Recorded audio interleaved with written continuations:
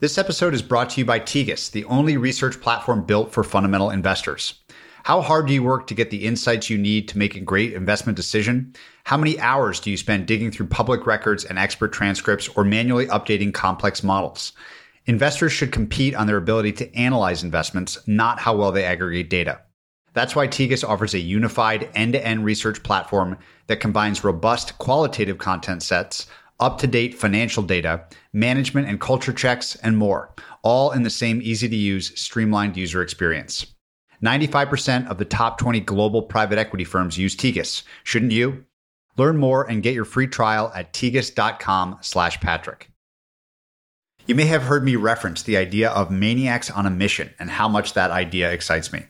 Well, David Senra is my favorite maniac on one of my favorite missions with his weekly crafting of the Founders podcast. Through studying the lives of legends, he weaves together insights across history to distill ideas that you can use in your work. Founders reveals tried and true tactics, battle-tested by the world's icons, and has David's infectious energy to accompany them. With well over 300 episodes, your heroes are surely in the lineup, and his recent episode on Oprah is particularly great. Founders is a movement that you don't want to miss. It's part of the Colossus Network, and you can find your way to David's great podcast in the show notes.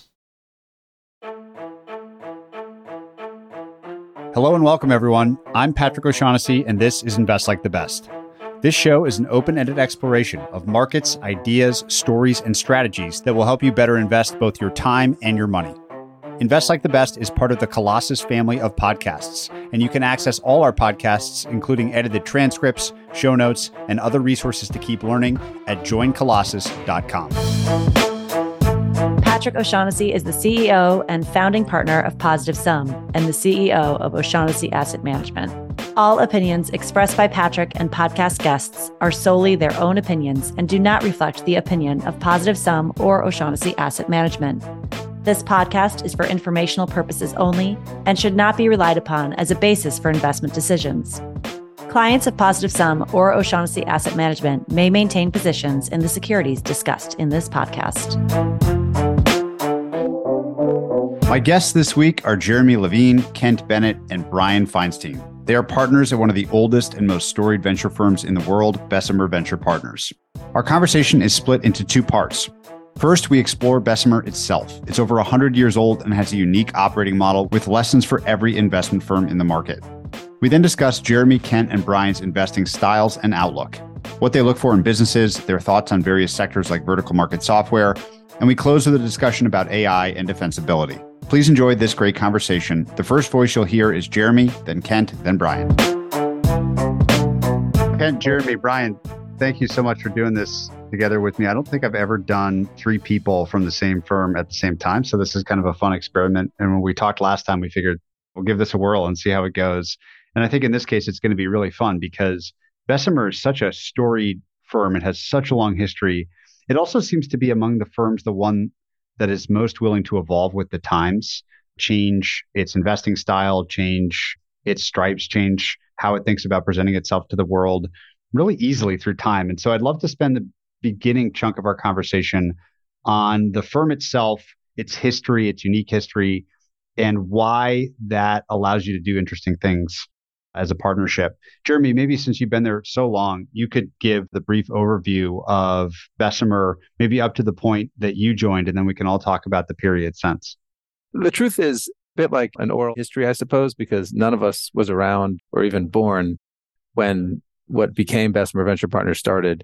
But as it's been told to me, and therefore probably been massaged and edited over the years, like all good oral histories, and therefore maybe 10% of it is still truly true, when Andrew Carnegie, Henry Phipps, and Henry Frick started Carnegie Steel together, they were three Scottish immigrants, and they commercialized the Bessemer process, which was invented by another Scottish individual. And if you went to grade school in the United States, you probably studied the Bessemer process in 8th grade U.S. history, which was essentially a way of making steel in high volumes really cost effectively. And these three entrepreneurs figure out how to actually build it, and it worked really well. And then eventually, I think by 1907, as Carnegie Steel was humming really well, JP Morgan got the bright idea to buy up all the steel companies, aggregate them into a single company called US Steel, and essentially create a monopoly, which of course led to the Sherman Antitrust Act, but that's a story for another show. And I think Carnegie ended up making $400 million in 1907, which is an ungodly sum of money, even in today's terms, but 116 years ago, it was unfathomable. And Phipps and Frick both did really well as well. Phipps is essentially the patriarch of the firm that we all work for today. He took some of that money and put it in a special trust for his descendants with the goal of creating a really long-term family office. And he was a private individual, in great contrast with Carnegie, who put his name on everything he touched. Phipps even named his own family company Bessemer in a nod to the brilliant inventor who created the process that generated all of his wealth. And Phipps was a pretty good investor too. And he ended up investing in what he called high risk, high growth opportunities in the early 1900s. And some of the first ones were companies like Ingersoll Rand, International Paper, and W.R. Grace.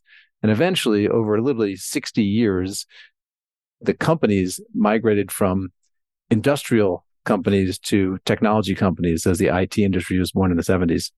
And so what was essentially the high risk, high growth department of a family office became Bessemer Venture Partners formally in the 1970s, or maybe even early 1980s. But there were basically a group of people, none of whom were family members, who are working for this family office, trying to generate really good long-term compounded returns, investing in technology projects with enormous patience.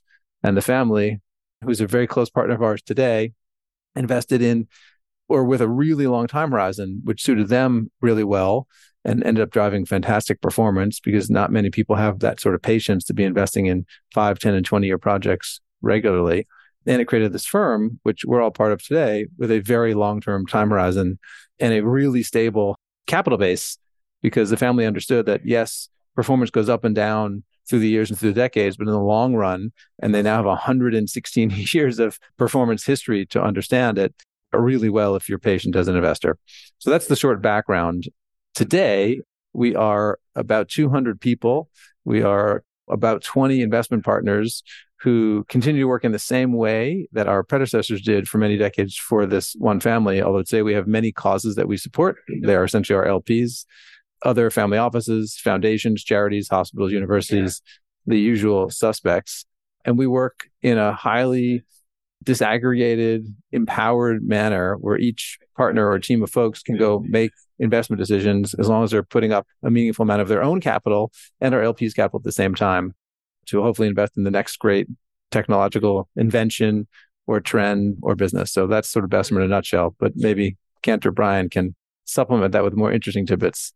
What I might chip in to your starting question is there is a ton of historical irreverence. While we really benefit from that history and this strong capital base, we're also feel constantly free to rethink the entire model because nobody here owns it. There's no founder who we look at and think, well, you don't want to offend so-and-so in the corner office by questioning the way we did that thing.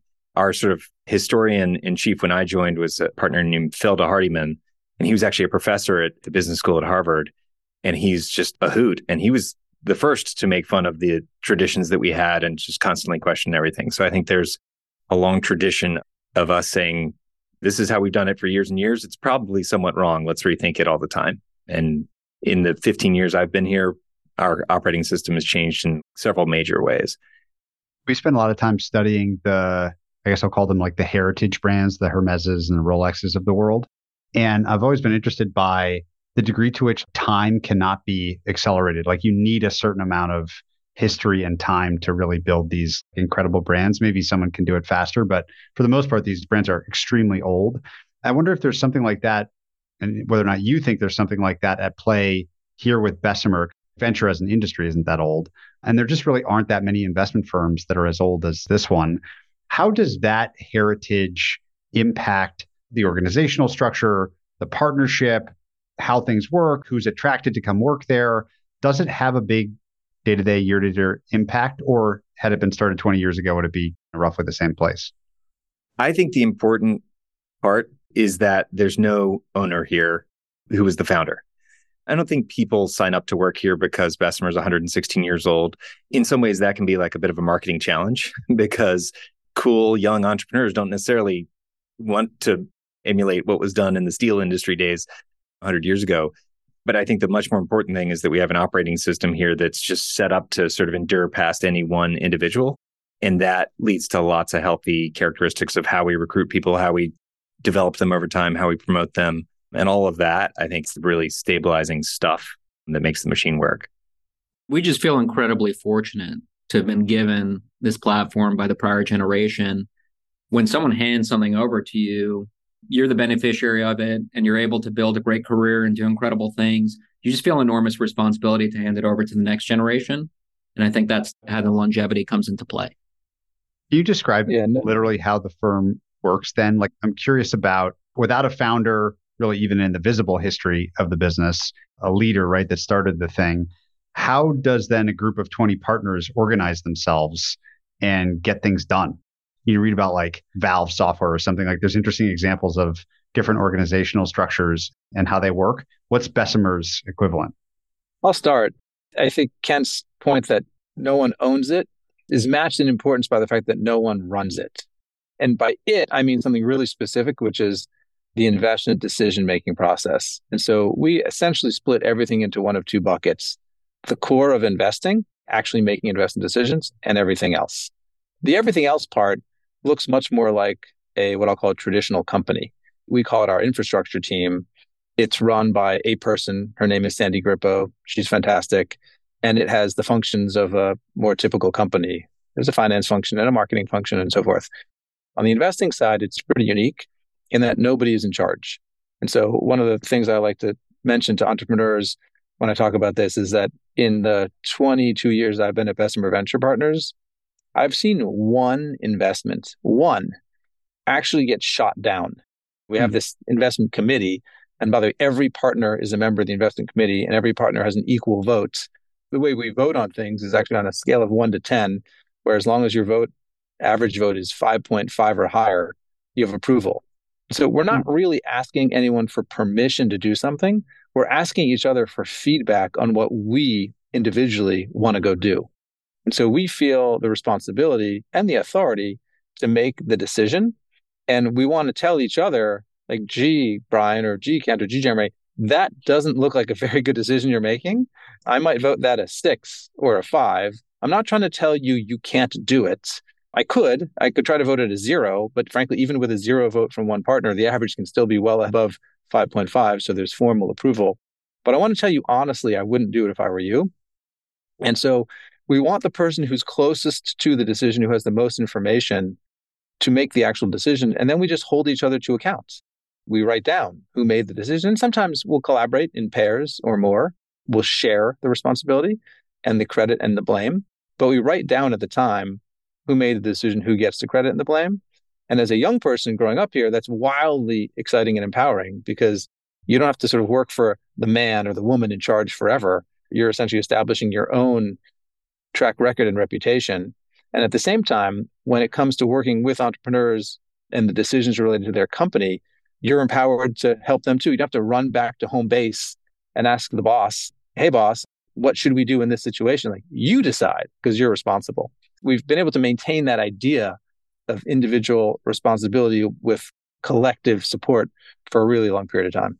It's one of my favorite parts of my week is when you meet with an entrepreneur and they say, you have a great conversation. It's the beginning of potentially a long relationship. And they say, okay, so what is your process from here? And what they mean is, I understand I'm going to have to go jump through some series of 58 hoops and go shake a bunch of hands. And we get to say, like, there is no process. This is the process. We're going to meet. I'm going to decide if we want to invest and say yes or no, and we'll go from there. They feel very relaxed at that point. And then when you're sitting on a board of a company and the company is facing a tough decision and co-investors around the table say things like, I have to go ask my partners what I can do here. It's just like an insane statement. It's like, well, you're in the room. You know the situation. It's really empowering at Bessemer to be able to say, okay, here's the right thing to do and make sure we can do it. What about on the incentive side? So I understand the decision-making process and the individual autonomy and the power that that brings and the sort of partner that might attract. What about the reward on the back end? So if I'm the one that brings Shopify in the door or something, or Twilio, or one of these great investments that Bessemer's made over the years, how are the rewards shared amongst the partners? And what have you learned about tuning that incentive structure the right way over time? It has evolved quite a bit over time. And honestly, none of us is privy to like what happened 85 years ago. But the core principle is the following. Almost everybody at Bessemer has grown up at Bessemer. That's not entirely true, but I'd say 3/4 of the partners. And that means we started like Brian did as an analyst when he was maybe 22 years old. Or I think I started in my mid-20s. I suspect Kent was in the same zone, and we grew up at the firm. And so we generally give people the authority, the checkbook, after we've known them for 5, 7, 9 years. So there's a high level of trust and confidence in people's individual investment judgment by the time they're actually writing a check. And then what we essentially say implicitly is there's this great platform that has been created by generations of people who've come before you, and you're now standing on it with the ability to screw it up or make it better, hopefully make it better. What we're going to do is we're going to reward you largely based on the performance of your investments for the first number of years in your career. And there's some shared common ownership, if you will, of the whole enchilada as well. But your thinking is going to be dominated by your own investments. And we think that's really clarifying for a young investor because they can focus, proving they can do it, if you will. And then as they perform, if those investments turn out to be the next, say, Shopify, they'll do really well financially, but the firm will also do really well. And they'll have essentially earned their share, if you will, to a co-equal ownership, which is what everyone can get to over time. Once you've done that and you've demonstrated really meaningful individual success, you become a true owner of something, not like a fake owner where there's really someone else who's still in charge, who's still you work for, but a true co-equal owner. And that's what I think keeps people at Bessemer for a really long time, because you're not thinking like, oh, I can keep working for so-and-so who started this place or who got here before I did, or I can leave and start my own firm. That doesn't happen very often because there's not much incentive to do it when you feel like you can be a true co-equal owner. That's the system. And that's essentially how we both try to balance giving people autonomy and responsibility, but not necessarily saying, here, you've inherited the earth on day one. There's a little bit of go prove yourself. And those who are up for proving themselves tend to love it. How far does the autonomy go on the style of the investment itself? Because one of the things that seems true about Bessemer is that the sorts of investments that it will make and has made has evolved a lot over time. It can constantly change. If I came as a new partner and I brought a late stage buyout type deal or something that really clearly wasn't like a venture style investment or something like that, what reaction would that be met with? How much are you pushing people to really pursue their own unique individual investment strategy versus conform to what the charity that is an LP of Bessemer thinks that you guys do? I'm always interested in style drift and how much of that is good versus bad and how much the firm encourages versus doesn't. So how does Bessemer manage that sort of thing? Patrick, I would say we encourage more autonomy than almost any other venture firm, both with respect to decision-making and style. That could be a speculative seed investment in a team back of a napkin, all the way through a late-stage growth buyout in a mature business that's generating profit across every area of high technology. I mean, the breadth is truly extraordinary. A lot of folks associate us with software. That's the bulk of the portfolio. That's the bread and butter. But we have investments in life sciences, in fintech, in frontier tech, runs the gamut. The autonomy is important because conventional wisdom says you can't scale venture capital. And that's true in a small partnership with a consensus-driven decision-making model, because if you try to scale that and try to arrive at consensus, you either end up with mediocre decisions or the decision-making process breaks down because not everyone can meet the company. We like to think we've cracked the code on how to scale venture capital by enabling each individual partner to have that autonomy to pursue whatever investment areas they want to pursue and make the best decisions they possibly can. There's an important part of the operating system we haven't talked about yet, which we call the roadmap internally. So it would be very odd behavior if I showed up to a partnership meeting and said, hey, everyone, I'm investing in a biotech company, because the group knows I don't know a thing about biotech and they would think I'd lost my mind. The behavior we have here is roadmap based, which means every partner will pick up over time a number of essentially themes they're interested in. We call them roadmaps. And we go off and do a bunch of homework on those themes, typically before we make our first investment. And we start talking to each other about them. At our offsites and other periodic meetings, we'll present a roadmap. Outside of the context of any investment, we'll say, gosh, I'm interested in vertical software. Here's what I'm seeing there, et cetera. And then when you bring in a company that's squarely in that roadmap, your partners know that you're within a lane that you've thought a lot about. Certainly somebody could branch into like a new style of investing. So let's say you wanted to do a ton of seed stage investing with like a very high frequency, but you would typically present that to the partnership as a strategy first and have a fierce discussion on that and that strategy, and then begin to execute on it. So it's not as if you're just showing up and saying, trust me, I'm doing something you've never seen before. It's going to work out. There's a little bit of preconditioning. What's shared in common amongst the best roadmaps that you've seen presented across your collective histories at Bessemer? Like, what is it about the roadmaps that are really effective? I thought a lot about this because we did a retro analysis of all of our best roadmaps, where they came from and what worked about them. Typically, I would say the best, but not all the best roadmaps, but most of them are positioned around some big change in the technology landscape. So cloud investing being probably most productive roadmap starting 20 years ago. So they start with the tech change as opposed to starting with a problem space. So if you start with aging as a problem and you say, gosh, aging's really bad and mortality, that's a bummer, I'm going to go look for technologies to solve that problem. It's like, well, that problem's been around for a long time. Nothing has really changed to make that better. Whereas if you start with large language models and gosh, what could they do to make baby boomers' lives better right now? You're starting with a tech change and bringing that solution and then pointing it at a problem. That's really successful. The other characteristic of successful roadmaps tends to be that we didn't come up with the idea without any real world exposure. And so our best roadmaps, it's a little bit of a dirty secret here, but have come from an investment we made where it started going like much better than we expected. And we sit back and say like, I thought this was going to work, but not this well. This is going amazing. Why? And it tends to point us to some go-to-market strategy that's part of that investment that's like driving this sort of outsized success. So a lot of our roadmaps, we get inspiration from the portfolio where we accidentally stumble into some new tech trend that we didn't maybe even see up front. As part of that, there's often a core insight that's a little bit contrarian. When Jeremy first started investing in user-generated content, he had this insight that content will generate traffic, which will in turn generate more content and create this viral loop that you can ultimately monetize through advertising. And that led to his investments in Pinterest and Yelp and LinkedIn and all these great user-generated content companies. When we started investing in vertical software, we had this small core insight. Yes, the markets are small, but you can often trade market size for market share and build these industry-defining companies that end up capturing 40, 50, 60% of their markets and ultimately become really valuable. When our partners Byron and Ethan and David started investing in developer platforms, conventional wisdom said, wait a second, there's no screen, there are no buttons, it's just an API. You can't build a business this way. And so there's often a bit of a contrarian point of view or a little insight that we exploit and mine and pursue, and that drives the roadmap activity.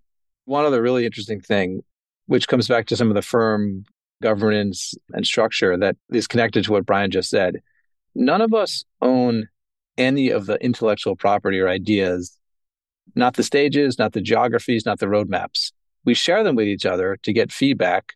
And then when someone says, wow, this is working. And a great example, I think Brian was an analyst at Bessemer when he discovered MindBody, and I was a partner at the time, and we ended up investing in the company. And we then realized, wait a minute, MindBody started to offer payments as a product. This is an unlock that will drive really significant revenue growth. Let's go find every other company that might do something similar in another category. MindBody is software for yoga studios and fitness clubs and the like. Shortly thereafter, I think 9 different partners at Bessemer were all like, that's a good idea. And we ended up investing in Procore, Toast, Xtime, Clio.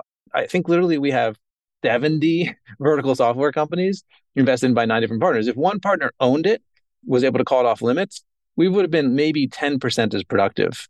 But because it's an organized free-for-all is maybe the best way to put it, we tend to end up helping each other by sharing the ideas and then benefiting from each other's execution against the best ideas.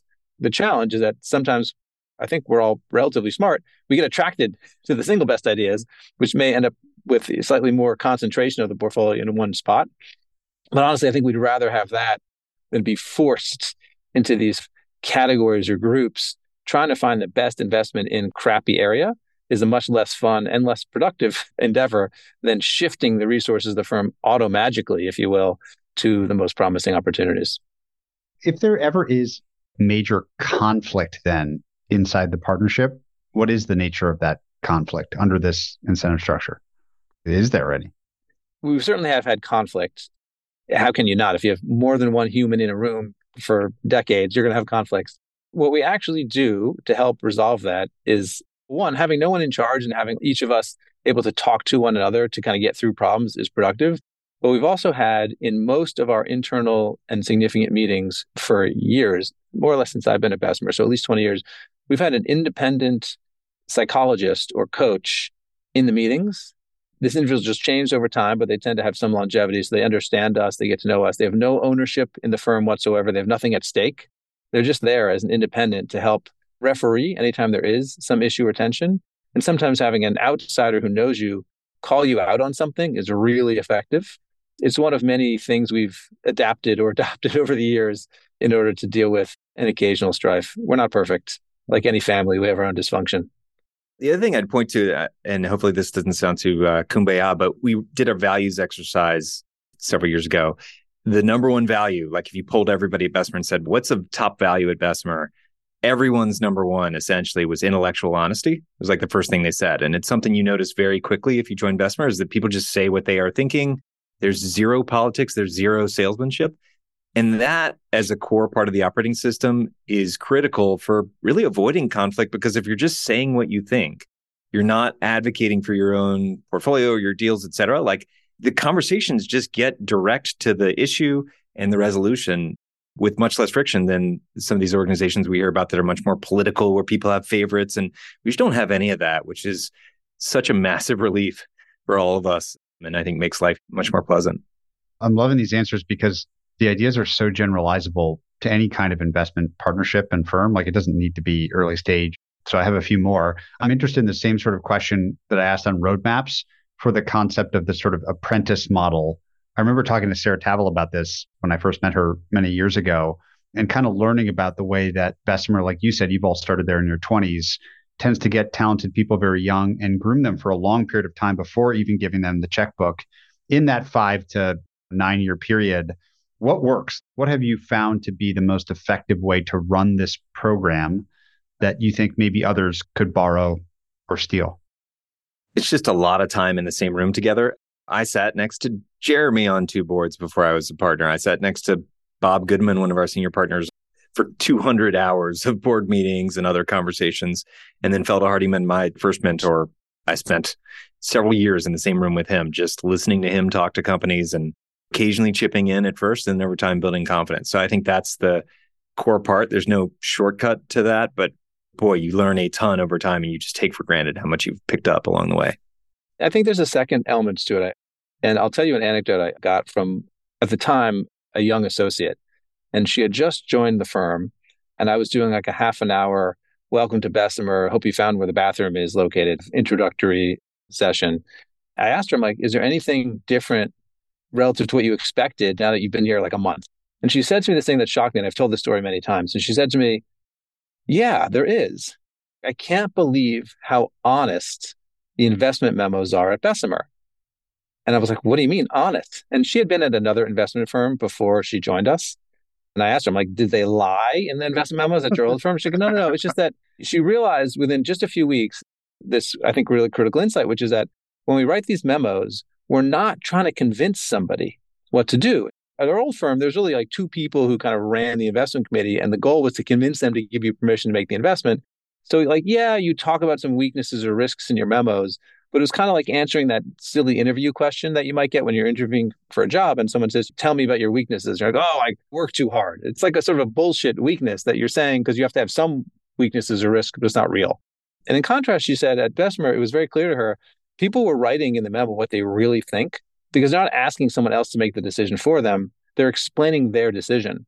And the teams that work on investments at Bessemer are typically a partner and an associate, and sometimes an analyst. So it's 2 or 3 people. So it's not like there's 9 people that you can hide behind. It's a really small group of people who's saying, like, this is what we think the right answer is. And you feel this responsibility. Again, you're not trying to convince someone. And so you end up learning much better when you think you're making the decision for yourself than when you're trying to convince someone else to do something, but it's really their decision because you feel this responsibility. It's empowering, but it's also scary And most people, when they feel responsible, end up doing better work and end up learning faster. And we should also say that all the investors are invited into our Monday meeting. And so they all join that meeting, they all read those memos. And then because we're not selling your potential investments at that meeting, you're just discussing them. I feel much more open to tell Jeremy, like, hey, I read your memo and I think you totally missed something. This is how I would have thought about it. And that's not really threatening or offensive to him because he knows he can still do whatever he wants. And so we can have this open intellectual conversation and everyone is there to hear it, participate in it, tell me I'm wrong. There's just a ton of that open dialogue in that couple hours we spend every Monday together. And that's massive learning for all of us, even those of us who've been here for a long time. The irony is our three most successful vertical software investments, Shopify, Toast, and Procore, were all relatively unpopular investments when first discussed in the partnership meeting. And our autonomous decision-making model made those possible. And when you're a young investor, you see that dynamic, you put yourself in a different headspace. It's not about doing what's popular. It's not about chasing momentum. It's not about pursuing the consensus opportunities. It's about developing a thesis and pursuing something that may be a little off the beaten path. I'm sure that during this apprentice period where someone's effectively with a partner all the time, that there's this development of taste that happens, some of which I'm sure is borrowed from time spent with the partner, but some of which in a perfect world becomes their own. I'd love for each of you to describe your taste in companies, what that term brings to mind, and maybe even a little bit about how that taste was developed. It's funny because I think we have three different tastes. If I had to project onto the two of you, I'll start. Over time, Patrick, mainly as I've made some good but some bad investments. All of my learnings have come from my mistakes. And as I think about them, I've slowly honed in on when I've gone wrong, it's that I haven't started with just very clear, radical product advantages. So the investments that worked have had such clear, better products than the existing alternatives at the time of our investment. Almost all of the ones that have failed, that was more of a question mark. Either the product wasn't fully formulated yet, or it was out there, but it wasn't just a slam dunk in the minds of the people buying it or the consumers using it. I've just honed in tighter and tighter and tighter on how can I get to the truth of, is this product radically advantaged on day one, and try to eliminate a lot of other noise. So you can talk yourself out of any early stage investment. It's like really easy to get scared about something. You can find something to be scared about. But if the business has this strong fundamental product value on day one, try to like screen for the other noise and not scare myself because the market size or there's some regulatory concern that could come up, that some of those noisy things that I think have historically talked us out of some potentially great investments. So that's my taste. And I think Jeremy and Brian are very different. You guys fill it in for yourselves. I want to hear Jeremy's answer. I've never asked him this question. Okay, I'll go next. The thing that I typically fall for hardest is wild capital efficiency. I love investing in companies that don't really need my money. I think that's the dirty secret of all investing. And that was really true for a lot of the companies in which I invested. Although, ironically, I think the most successful investment I've been a part of from a pennies returned is Pinterest. And Pinterest, we invested in the Series A, which was maybe like an $8 or $9 million investment. It ended up raising $1 billion of equity capital when it went public, which is the opposite of highly capital efficient. And so even sometimes you get led away from your original tastes. And I think if you're not willing to have a bit of a flexible mind, you're going to miss a lot in this business. Even with flexible minds, I think we still miss a lot, as evidenced by the Anthony portfolio we published on our website. I fall hard and fast typically for capital efficiency. It just solves for so many potential errors down the road. From a business perspective, I think I over-index on path to market leadership. I cover vertical software, and in these vertical markets, there are these virtuous cycles. You're the market leader, you're the number one, number two player, you get all the treasure. And so there's no prototypical path to get there. I want to have a conversation with the team and understand how they see their path to market leadership. As it relates to the founders, I think I index away from like prototypical 20-something-year-old tech genius who dropped out of Harvard or MIT. Most of the founders I've worked with look a lot like Tui, the founder and CEO of Procore, older, came from industry, built his business in Santa Barbara, not Silicon Valley, just deep empathy for the domain and deep caring for the customers. I think particularly in vertical software, that translates to long-term success. Ken, when you're evaluating a product, given your preference for like obvious product leadership or 10x better product or whatever, what have you gotten really good at to be able to do that effectively, especially if it's not a product that you personally would be a user of? I really don't overthink it. I think that's what I've gotten better at, which is recently invested in a company that's serving the construction industry. And I am not a contractor. I can barely replace a light bulb. So I immediately got on the phone and talked to 10 contractors and said, hey, here's a product. I'm going to describe it to you. It was a very simple product to describe, which was it runs your payroll, your current payroll service, but it also provides for you a delightful piece of software on top of your payroll that runs all the compliance and the union reporting and all these things. And that is free. And so I pitched this to 10 contractors and 6 of them were like, where is it? Can I sign up for it? I need it. And so that signal, so clear. I understood the economics of the product, what the lifetime value or the annual value could be. And I understood that I had basically just generated a pipeline with an afternoon that was going to be in excess of a month of the value. So that's the clear signal. I don't overthink it. And I recognize that if I engage in 20 deep discussions, I'm only going to get that level of signal 1 or 2 times. And that's when I should invest. And if the signal is fuzzy or I can't understand it because I can't empathize and I can't find customers to tell me they love it, then it's just not for me.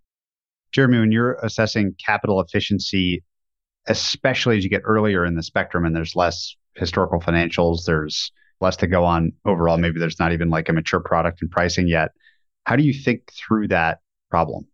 At the earliest stages, capital efficiency shows up in just a scrappiness, a willingness to do things that are the opposite of gold-plated. In fact, a slightly related anecdote. So within our partnership, as we've told you, we've got 20-ish partners and we all have different views. There's been a great debate over the years as to whether our offices should look like that of your typical dentist or if they should look like that of your typical fancy investment bank. I've always been a fan of the dentist's office, low-key, unordained, because when you work with scrappy entrepreneurs and they see you working in a scrappy environment, they're like, oh, okay, I get it. Of course, the counter is you want really fancy offices to show people how successful you've been so they want to work with you. But for me, I'm all about the scrappiness. And at the early stages, you can see that in just the environment, the people the team hires. They're typically less experienced and riskier and cheaper hires. But if you get really talented people who are less experienced and risky early in their career, they end up growing into the next Toby Lutke, CEO of Shopify. And I think too many entrepreneurs misunderstand the objective, which is like, how do you build something really great without burning lots and lots of money to do so? Because burning lots of money means you got to spend more time raising money and you end up owning less of it in the end because you had to sell more of it off to get access to the capital.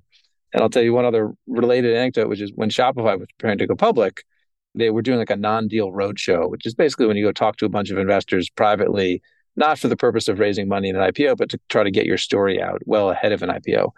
The then CFO, Russ Jones, was showing me the deck he helped prepare, and he was focusing on the fact that Shopify had raised $100 million. And I'm like, Russ, that's not something to advertise. In fact, you're missing the point, which is that Shopify actually only burned $2 million in its entire lifetime because of the $100 million it had raised.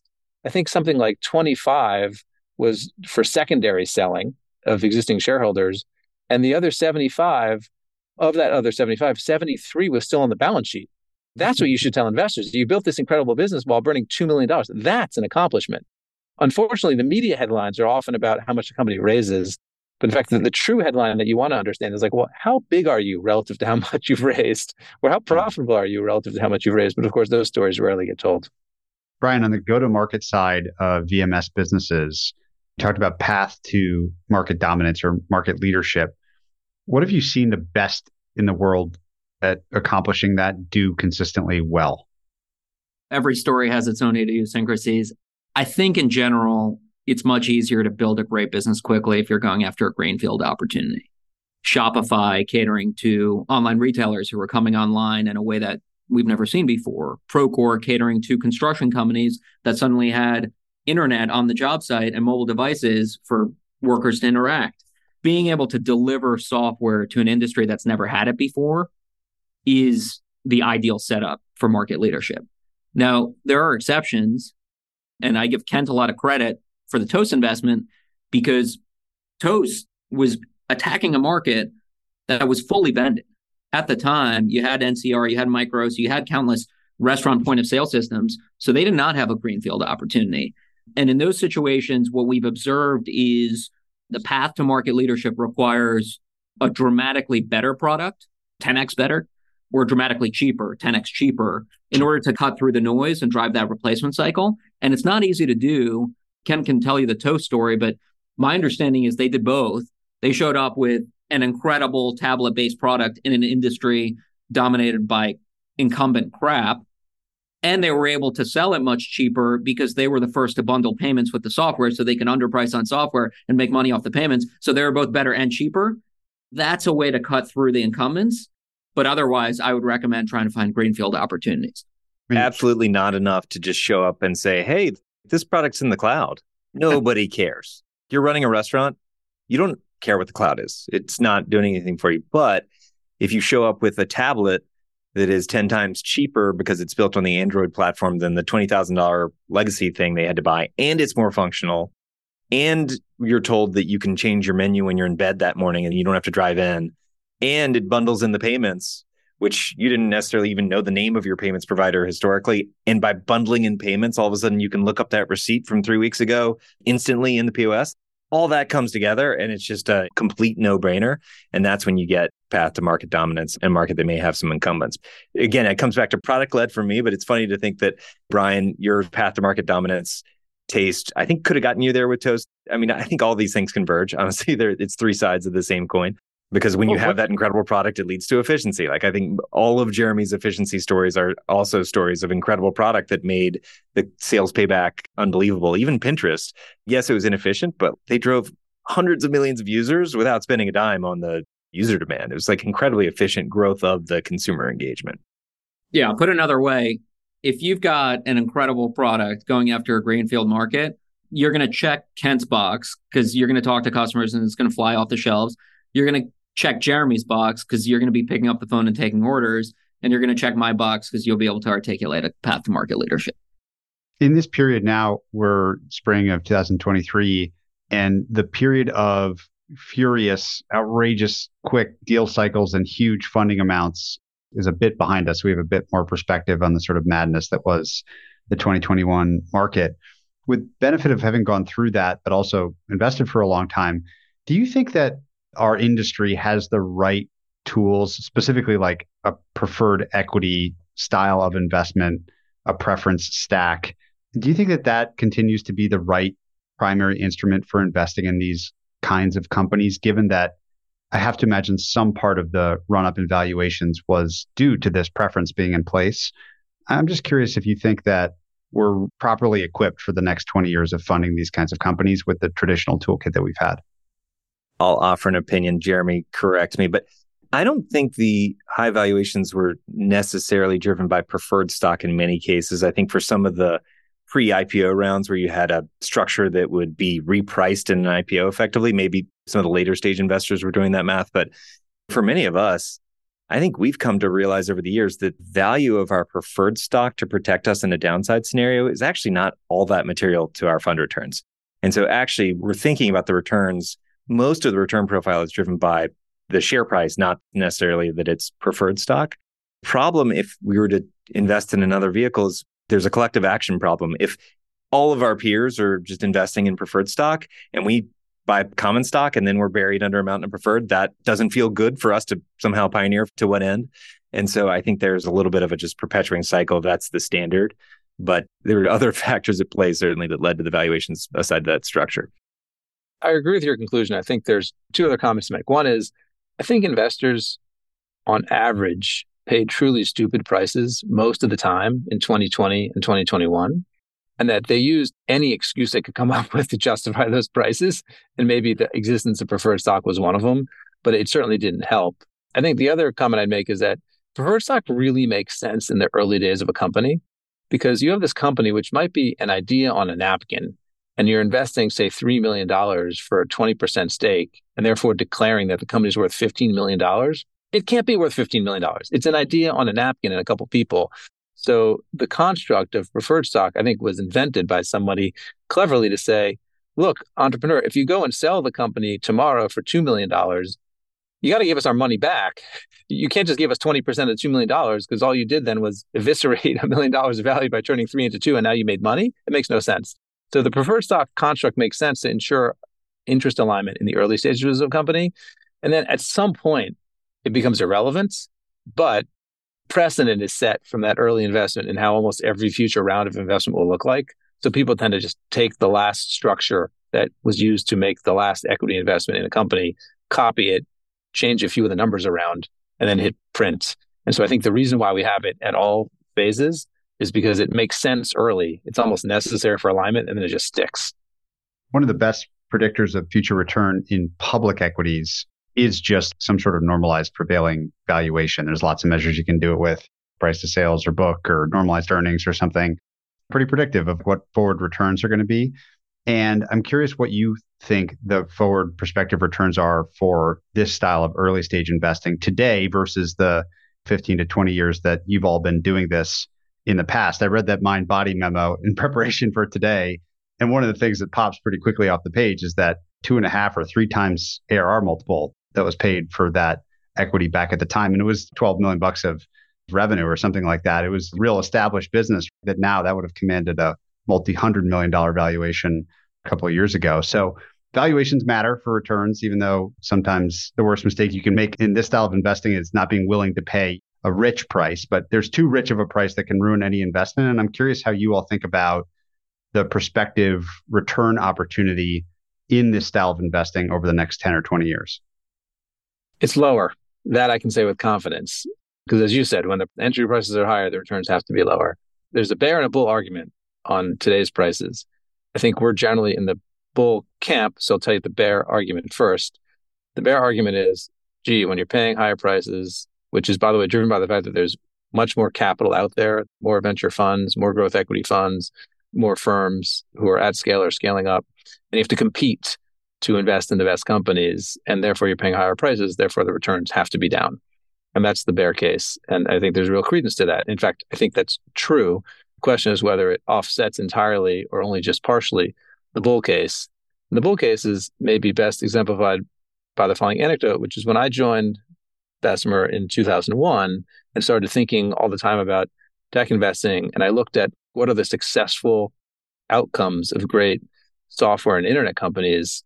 I think there were maybe a handful of software companies in the world that had $1 billion in revenue.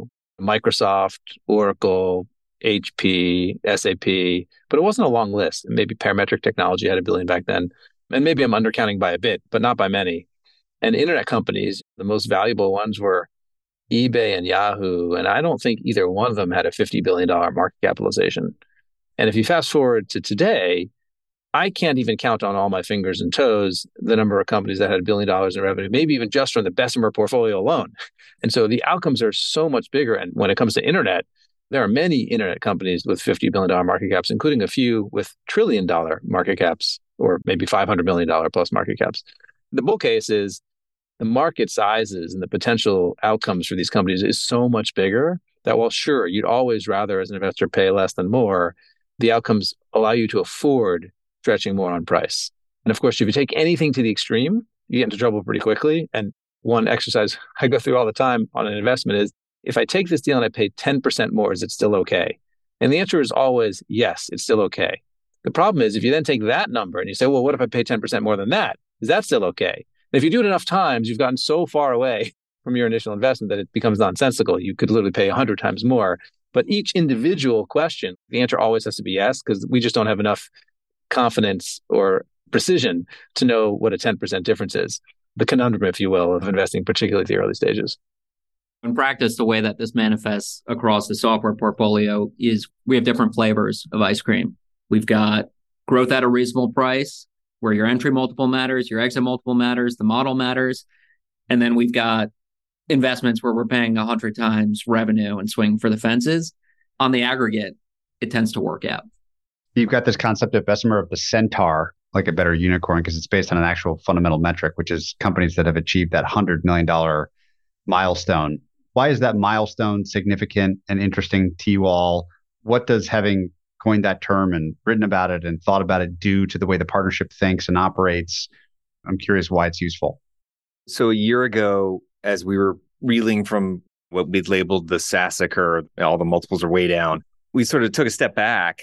We'd remained, I'd say, reasonable players through the two frothiest years, not to say that we didn't do some unreasonable things as well.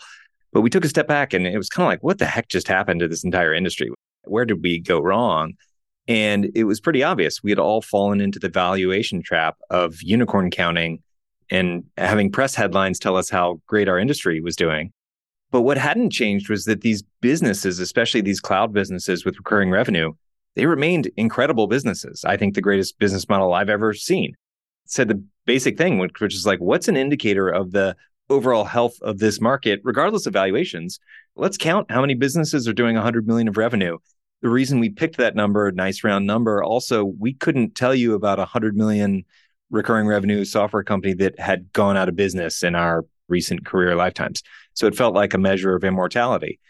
And so taking that count of centaurs, first of all, we're like kind of heartened that the number last year was on track to be the highest number we'd ever seen. So despite massive collapse in valuations and unicorns, wow, this indicator of the health of this economy still looks pretty good. And we just knew going forward, it's something we could count to ground ourselves in the reality of our new great, future great software businesses still being born at a pace. Is that pace speeding up? Is it falling off? Truthfully, we counted it again this year after inventing it last year, and it was slightly down this year versus the year before, but it's still the second highest count number in the recorded history. So we still think the pace of fundamental creation of future great software companies is still about as high as it's ever been. It checks with our experience that we're seeing incredible companies founded every day, even in like a gloomy macro environment. The grounding is important because I think the biggest sin that was committed by our industry or asset class during the boom was convincing ourselves that the value of the business was equivalent to the valuation of the last round. And the performance of a venture fund was based on marks set at the last round price. We all know the last round price is not the value of the business. It's one investor, one bidder buying an option. You can't sell the unicorn for $1 billion in many cases. And so the Centaur concept was a way to reground ourselves in what matters, which is the financial performance of the business.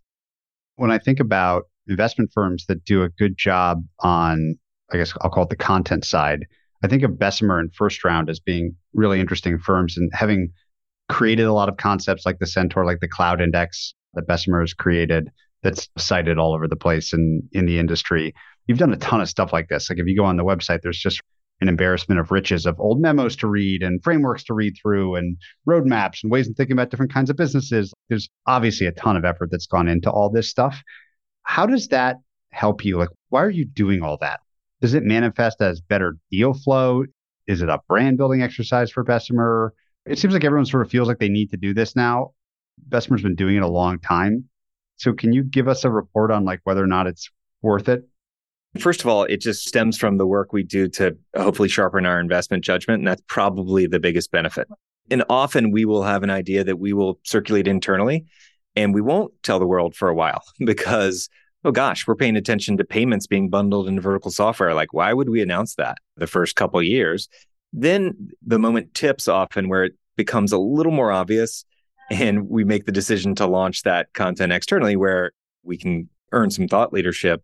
It may drive some incremental deal flow when we do that. I mean, we're not celebrities. We're all pretty nerdy, not particularly good at self-promotion. I think the most valuable thing it does once we've launched that content is that when we meet entrepreneurs who are doing something that we're going to like, they often see this welcome mat as they're coming in the door that is a white paper that speaks to their business in a way that they're like really nodding their head. The number of times I've had a first conversation where there's just a mutual sense of, okay, you understand what I'm talking about and you get this, that's hugely valuable. It leads to some self-selection of the business models that are like, Jeremy's going to understand my user-generated content business model. And I think may have them select us versus another investor who may not have already had that thought or at least put it out there. The only thing on our website that we created just for the purpose of marketing is our anti-portfolio. And we try to be funny. The rest of it is really repurposed. And sometimes we'll modify it or polish it or, as Kent said, delay it before we put it out to the public. But we're creating it internally anyway. And so it's a free opportunity to show people more about who we are. And it actually does lead to people reaching out to us because we publish something relative to them. Like, oh, I didn't even know you invested in that area. I want to talk to someone at Bessemer.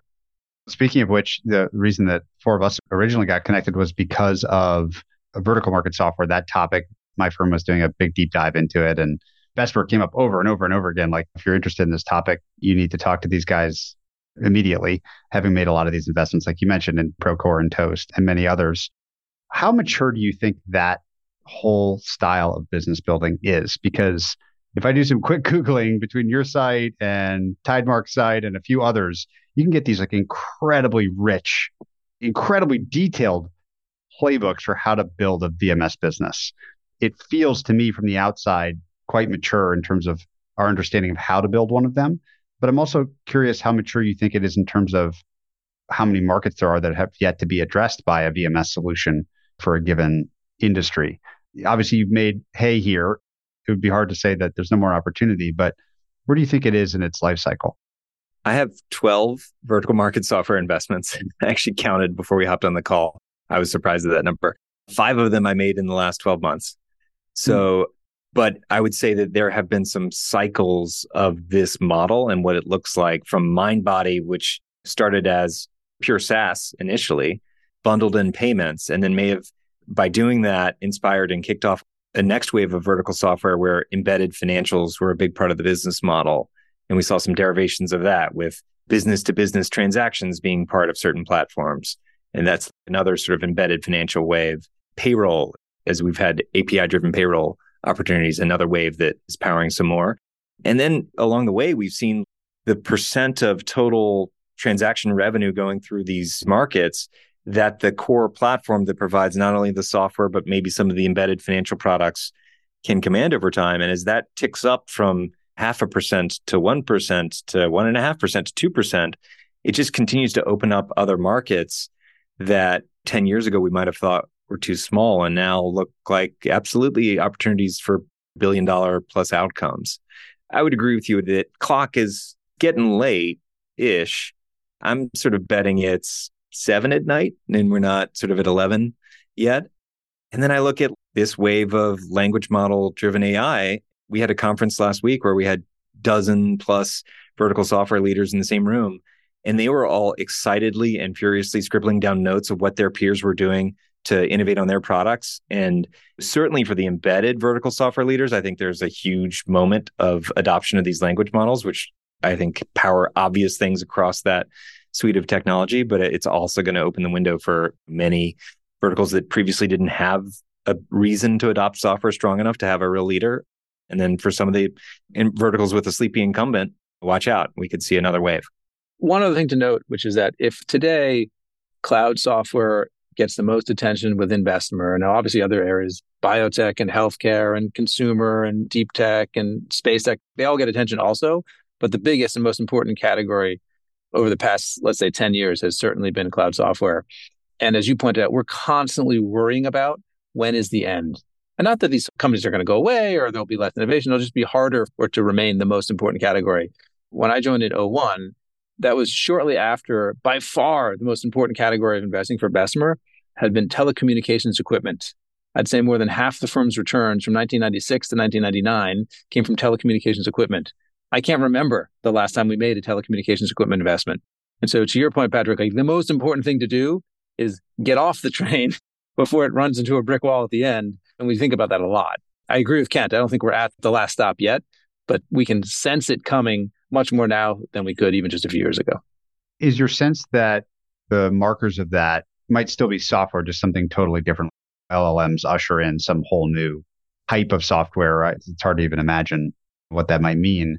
But is that the sort of thing that you're watching for?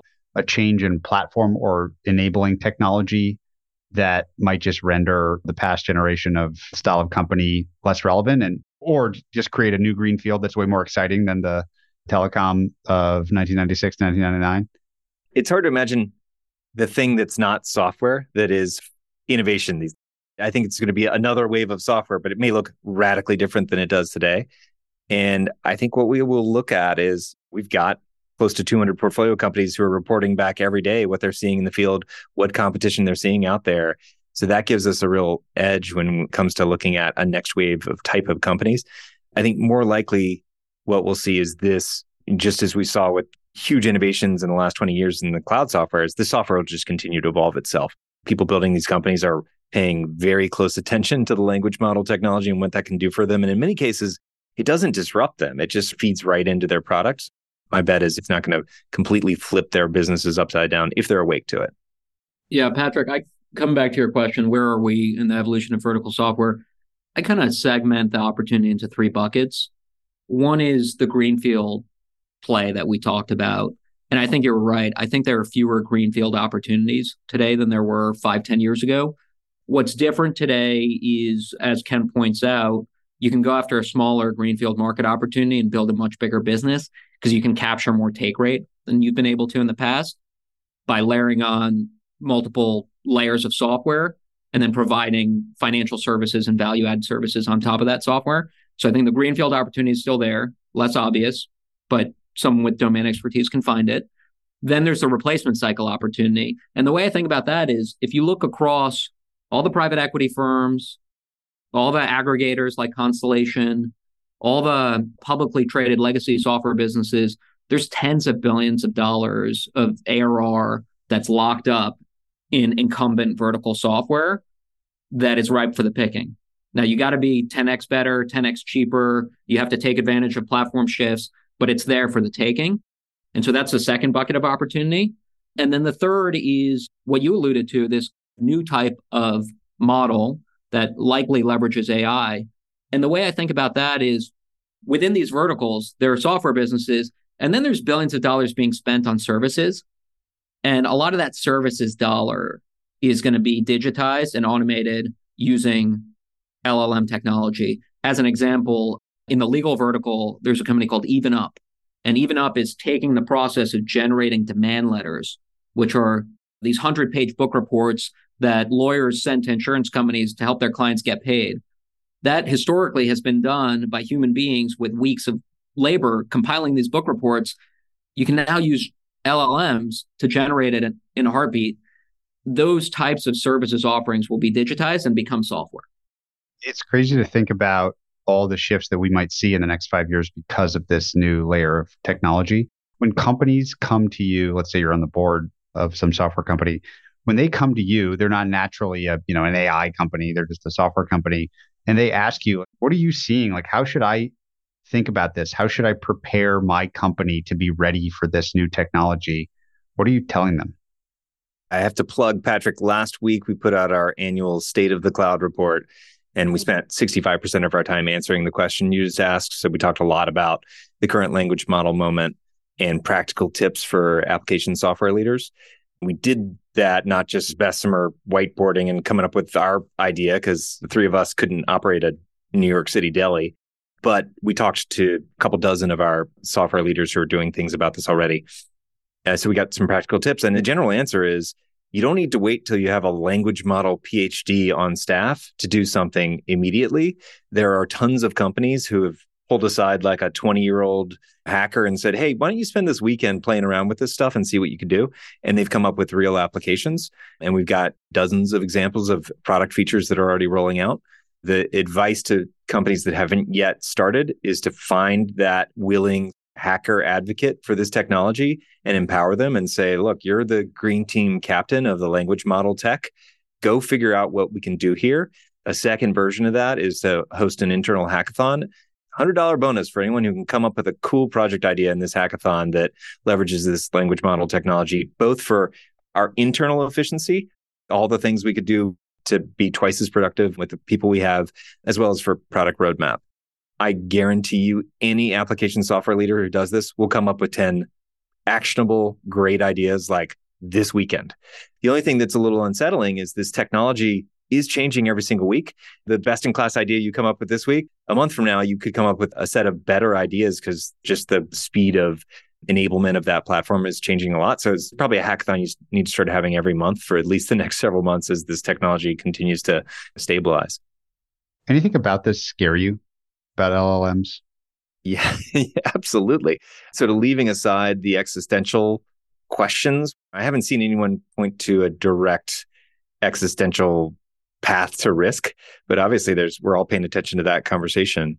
But I think to bring it to where our pay grade level is applicable, yeah, this is going to shift the ground for all of these categories of software and for all these businesses. Any of them who are asleep at the wheel, I think, should be very scared. And us as directors of those companies should be very nervous that somebody could come in with just a much better, more efficient mousetrap if we're not careful. So I think there's like a healthy, actionable paranoia for these companies, just as software leaders, that they need to be on top of this. Jeremy, does this feel to you like other platform shifts that you've seen since being at Bessemer starting back in 2001? That was right in the heart of the big one in the internet. How does this feel relative to cloud and internet and mobile and some of these other big shifts? It certainly feels like it could, but you mentioned cloud, internet, mobile, and with the benefit of a little hindsight, it's quite clear how big and important those were. But when they were first emerging, I'm not sure they felt all that different than VR and blockchain. And so these things all feel incredibly exciting at the beginning, and some of them make it and some of them don't. And oftentimes, even the ones that don't, sometimes there's a company or two that kind of make hay out of it. So we got to look for it. And so, yes, it certainly feels like the potential is there, but I think it's way too soon to declare victory. And I guess 10 years in, we'll know for sure. And 5 years in, we'll have some confidence. And now that we're maybe 9 months into the true arrival of these LLMs on the scene, I think it's very fuzzy, but we're certainly enthusiastic. We think there's much more likely than not to be a huge impact. Whatever Jeremy's enthusiasm is, I'm taking the strong over. Just in classic Bessemer spirit, we would argue about this internally, openly, but the speed at which we've seen our portfolio companies build things with this is way different than what we saw in terms of mobile technology adoption. Mobile came out when the iPhone came out. We saw new companies show up within the year, certainly, but it took a while for our portfolio to see what they could do with it and have it change. I'm trying to think of the first portfolio company it impacted in a huge way versus a new company. Whereas, again, I can point to a couple dozen of our companies who have features in development right now that they can describe to you that are obviously jaw-dropping. Wow, that would be incredible if you could roll that out. A very simple one is the potential for any SaaS company that has an operating system to empower their customers to use natural language to query their database. Because most customers can't write SQL queries, but LLMs can. And so with some guardrails on this, you can turn any SaaS app into having its own natural language driven reporting. And that's wild. It's a nerdy, actionable example. There's a company in my portfolio that built that last week. It's a good example, and it's a measure how quickly existing companies adapt or adopt these new technologies. And I was thinking back to Pinterest. The iPhone was 2007. We invested in Pinterest in 2011. Pinterest didn't have an iPhone app until 2012. A full 5 years after the iPhone. And so on that measure, Kent is absolutely right. But I wouldn't overweight that one. It brings to mind the question of defensibility. I'm always curious about how investors like you all think about this concept, especially because it's kind of hard to squint and see it early on in the business's life cycle. But how do you think about defensibility in light of a technology change like this? Because I personally, just one guy, have seen, 20 companies that effectively say they're going to be this service you just described, Kent, like a BI analyst, almost like in a box, in a chat interface or something like that. And I'm sure an amazing one or 10 will get created, but it makes you wonder, like, how the hell are these businesses going to make money over time if there's so many options? So how do you think about what something like this does to existing companies' defensibility and new companies, how they might build that over time? You could have asked the same question about cloud technology. I think this is largely going to be a completely ubiquitous commoditized offering that will be equal opportunity for all these software companies. I don't think, with maybe a few exceptions, you'll hear people discuss if you have a proprietary set of data, maybe you could build some custom language model that works only on your proprietary set of data where you don't let it out. I've heard very smart people say, like, no, as these models get bigger and bigger, like, they don't really need access to the proprietary data to be really, really effective. So I think it's like everything. It's just another golden hammer in the tool belt of incredible software. And you just need to use it to build the best possible product and own your market that way with the best possible product. And the long-term defensibility comes there. And occasionally we'll have a company that will be lucky enough to have a true network effect. I don't think this AI is more likely than other technologies to lead to a network effect. I do think when the companies that leverage this tech to make a jaw-dropping product roll their product out, it will be adopted even faster because it will be a holy crap moment. Like, oh my God, that product is incredible. And like the word of mouth that's a key feature in the spreading of a lot of great companies will be even more accelerated with this. The ability to onboard customers leveraging this technology will be accelerated. The efficiency of these companies will be accelerated because they'll be more productive per person. So as you can tell, I'm a little bit of the bull in this group on this tech, but I think the long-term defensibility is just classic software, long-term defensibility, speed to market, own that market, build a great team that provides the best product and service in the market. That's the real defensibility. This change brings to mind another question as we wind down here about building a great investment firm, which when it comes to the partnership is the firm at any given point in time making these investment decisions. And I understand how you recruit and train through the apprentice model great investors over time. What's the other side of that? Like, how do you get people that just aren't working out as partners out of the organization, whether that's a young person that started and just isn't a fit, or someone that's been there forever and is towards the end of their useful life as a partner at Bessemer for whatever reason and needs to be a new young partner that is more specialized in AI or something like that. How do you think about, I guess I'll call it pruning and tending to the partnership, especially as it relates to having people leave when they're not right for it any longer or in the first place? Well, like anything, practice makes perfect. In the 20 or so years I've been here, I've probably seen 50 to 70 professionals leave Bessemer, and virtually all of them have gone on to do something really successful, in many instances in the VC industry. So one of my favorite games to play is just talk about the people who are partners at other firms who spent an important year or two or three at Bessemer. Sarah at Benchmark, Christina and Chris at Andreessen Horowitz, Philippe at Excel, Mitchell and Brian at LeadEdge, Larry at Volition, Lisa at Norwest, Anna at CRV. The list goes on and on and on. I think Bessemer to this day has exported more professionals to the rest of the venture capital industry than the rest of the industry combined. And so the good news is you can find it's not the right fit for you at Bessemer and still be really successful in venture, let alone in other places. We have people who are writers and comedians and in politics and so forth. But the bad news is it's still hard and it's awkward. And so I think the important thing is what we realized, and it's sort of obvious when you say it, in order to attract the best people, they need to feel confident and comfortable going to a firm. And when the firm can show that you have a really good chance of succeeding at that firm over a long period of time, or succeeding outside that firm, it's a no-risk proposition. The scary thing is when you join a firm, it's either you're successful here or we're going to publicly humiliate you if you're not successful here, and good luck with the rest of your career. That's a much tougher proposition. We want to get the best people, even those who might be a little bit nervous about what the future holds. So we're really careful to do that pruning or the trimming, as you describe it, in an extremely discreet way. So nobody really knows other than the person. And by the way, it's often not about keeping someone's weaknesses a secret. It's often about just, it's the wrong fit. Like we have a particular model. The model works really well for us. There are many people who want to do it in a different way. The most sharp contrast I might offer is the hold hands, say kumbaya together and make an investment together. That's not what we do. We support each other, but as we mentioned earlier in this conversation, we do it in a way where we're individually empowered to make decisions.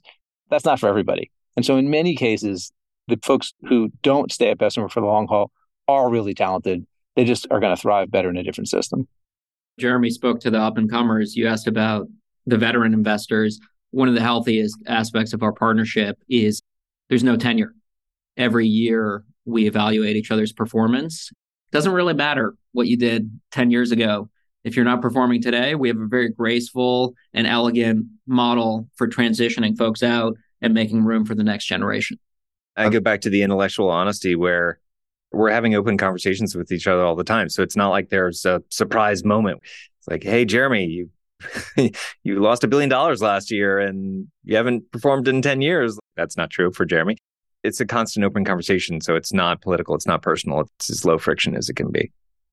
I've loved learning about Bessemer from you three. I think it's such a unique firm. I love collecting these different models. There's lots of ways to do this, but really like the interesting advantages that your model has conferred on the partnership. And obviously the results have spoken for themselves. My traditional closing question for everybody is to ask what the kindest thing that anyone's ever done for them is. Kent, maybe we'll start with you. Oh boy. I mean, so many people. And I go back to Felda Hardiman, professionally, my first mentor at Bessemer, who did sit next to me in a room for hundreds of hours to no benefit for himself, of just telling me like, here's why I did that thing that way. Half the time I just sat there, like, why are you wasting your time telling me these things? He was just a natural teacher and professor, and he certainly did not have to do it. He could have been having a lot more hobbies and free time if he hadn't bothered educating me. So that was professionally the kindest thing that anyone did for me. Brian, you want to go next? Yeah, I was born in the Soviet Union. And when I was 4 years old, I got on a plane with a box of Legos, came to America, and my parents uprooted their lives and came to a country where they didn't speak the language and had no money and built a better life for me. So I'm grateful for that. Amazing. Jeremy? That's a hard one to compete with. Yeah. Sorry. Sorry, Felda. You can't be successful in this industry, or let alone any industry, with an enormous amount of luck. And luck typically comes at the extension of help from somebody else. And I don't think any of us would be here without it. I'll pick on one specific professional situation. And it was actually Sarah Tapp, who's now at Benchmark, who was working at Bessemer at the time. She was the first person who I ever managed in my life, in my career. We were a couple of years into working together, and she wrote a public blog post about me, which she didn't run by me first, where she mostly just said thank you. And it made me feel so good that I basically resolved at that point to say, like, I want to do this 10 more times in my lifetime, find someone who's younger than I am, less experienced than I am, and help them. Had she not done that, I don't know if I would have taken to it in quite the same way, but I'm really grateful for that. Wonderful story. Love that point of connection. I'm very thankful to each of you for your time and for being willing to share a lot of how the business runs and what you've learned in the past. Thank you. It was a pleasure. Thanks, Patrick. If you enjoyed this episode, check out joincolossus.com. There you'll find every episode of this podcast complete with transcripts, show notes, and resources to keep learning. You can also sign up for our newsletter, Colossus Weekly, where we condense episodes to the big ideas, quotations, and more, as well as share the best content we find on the internet every week.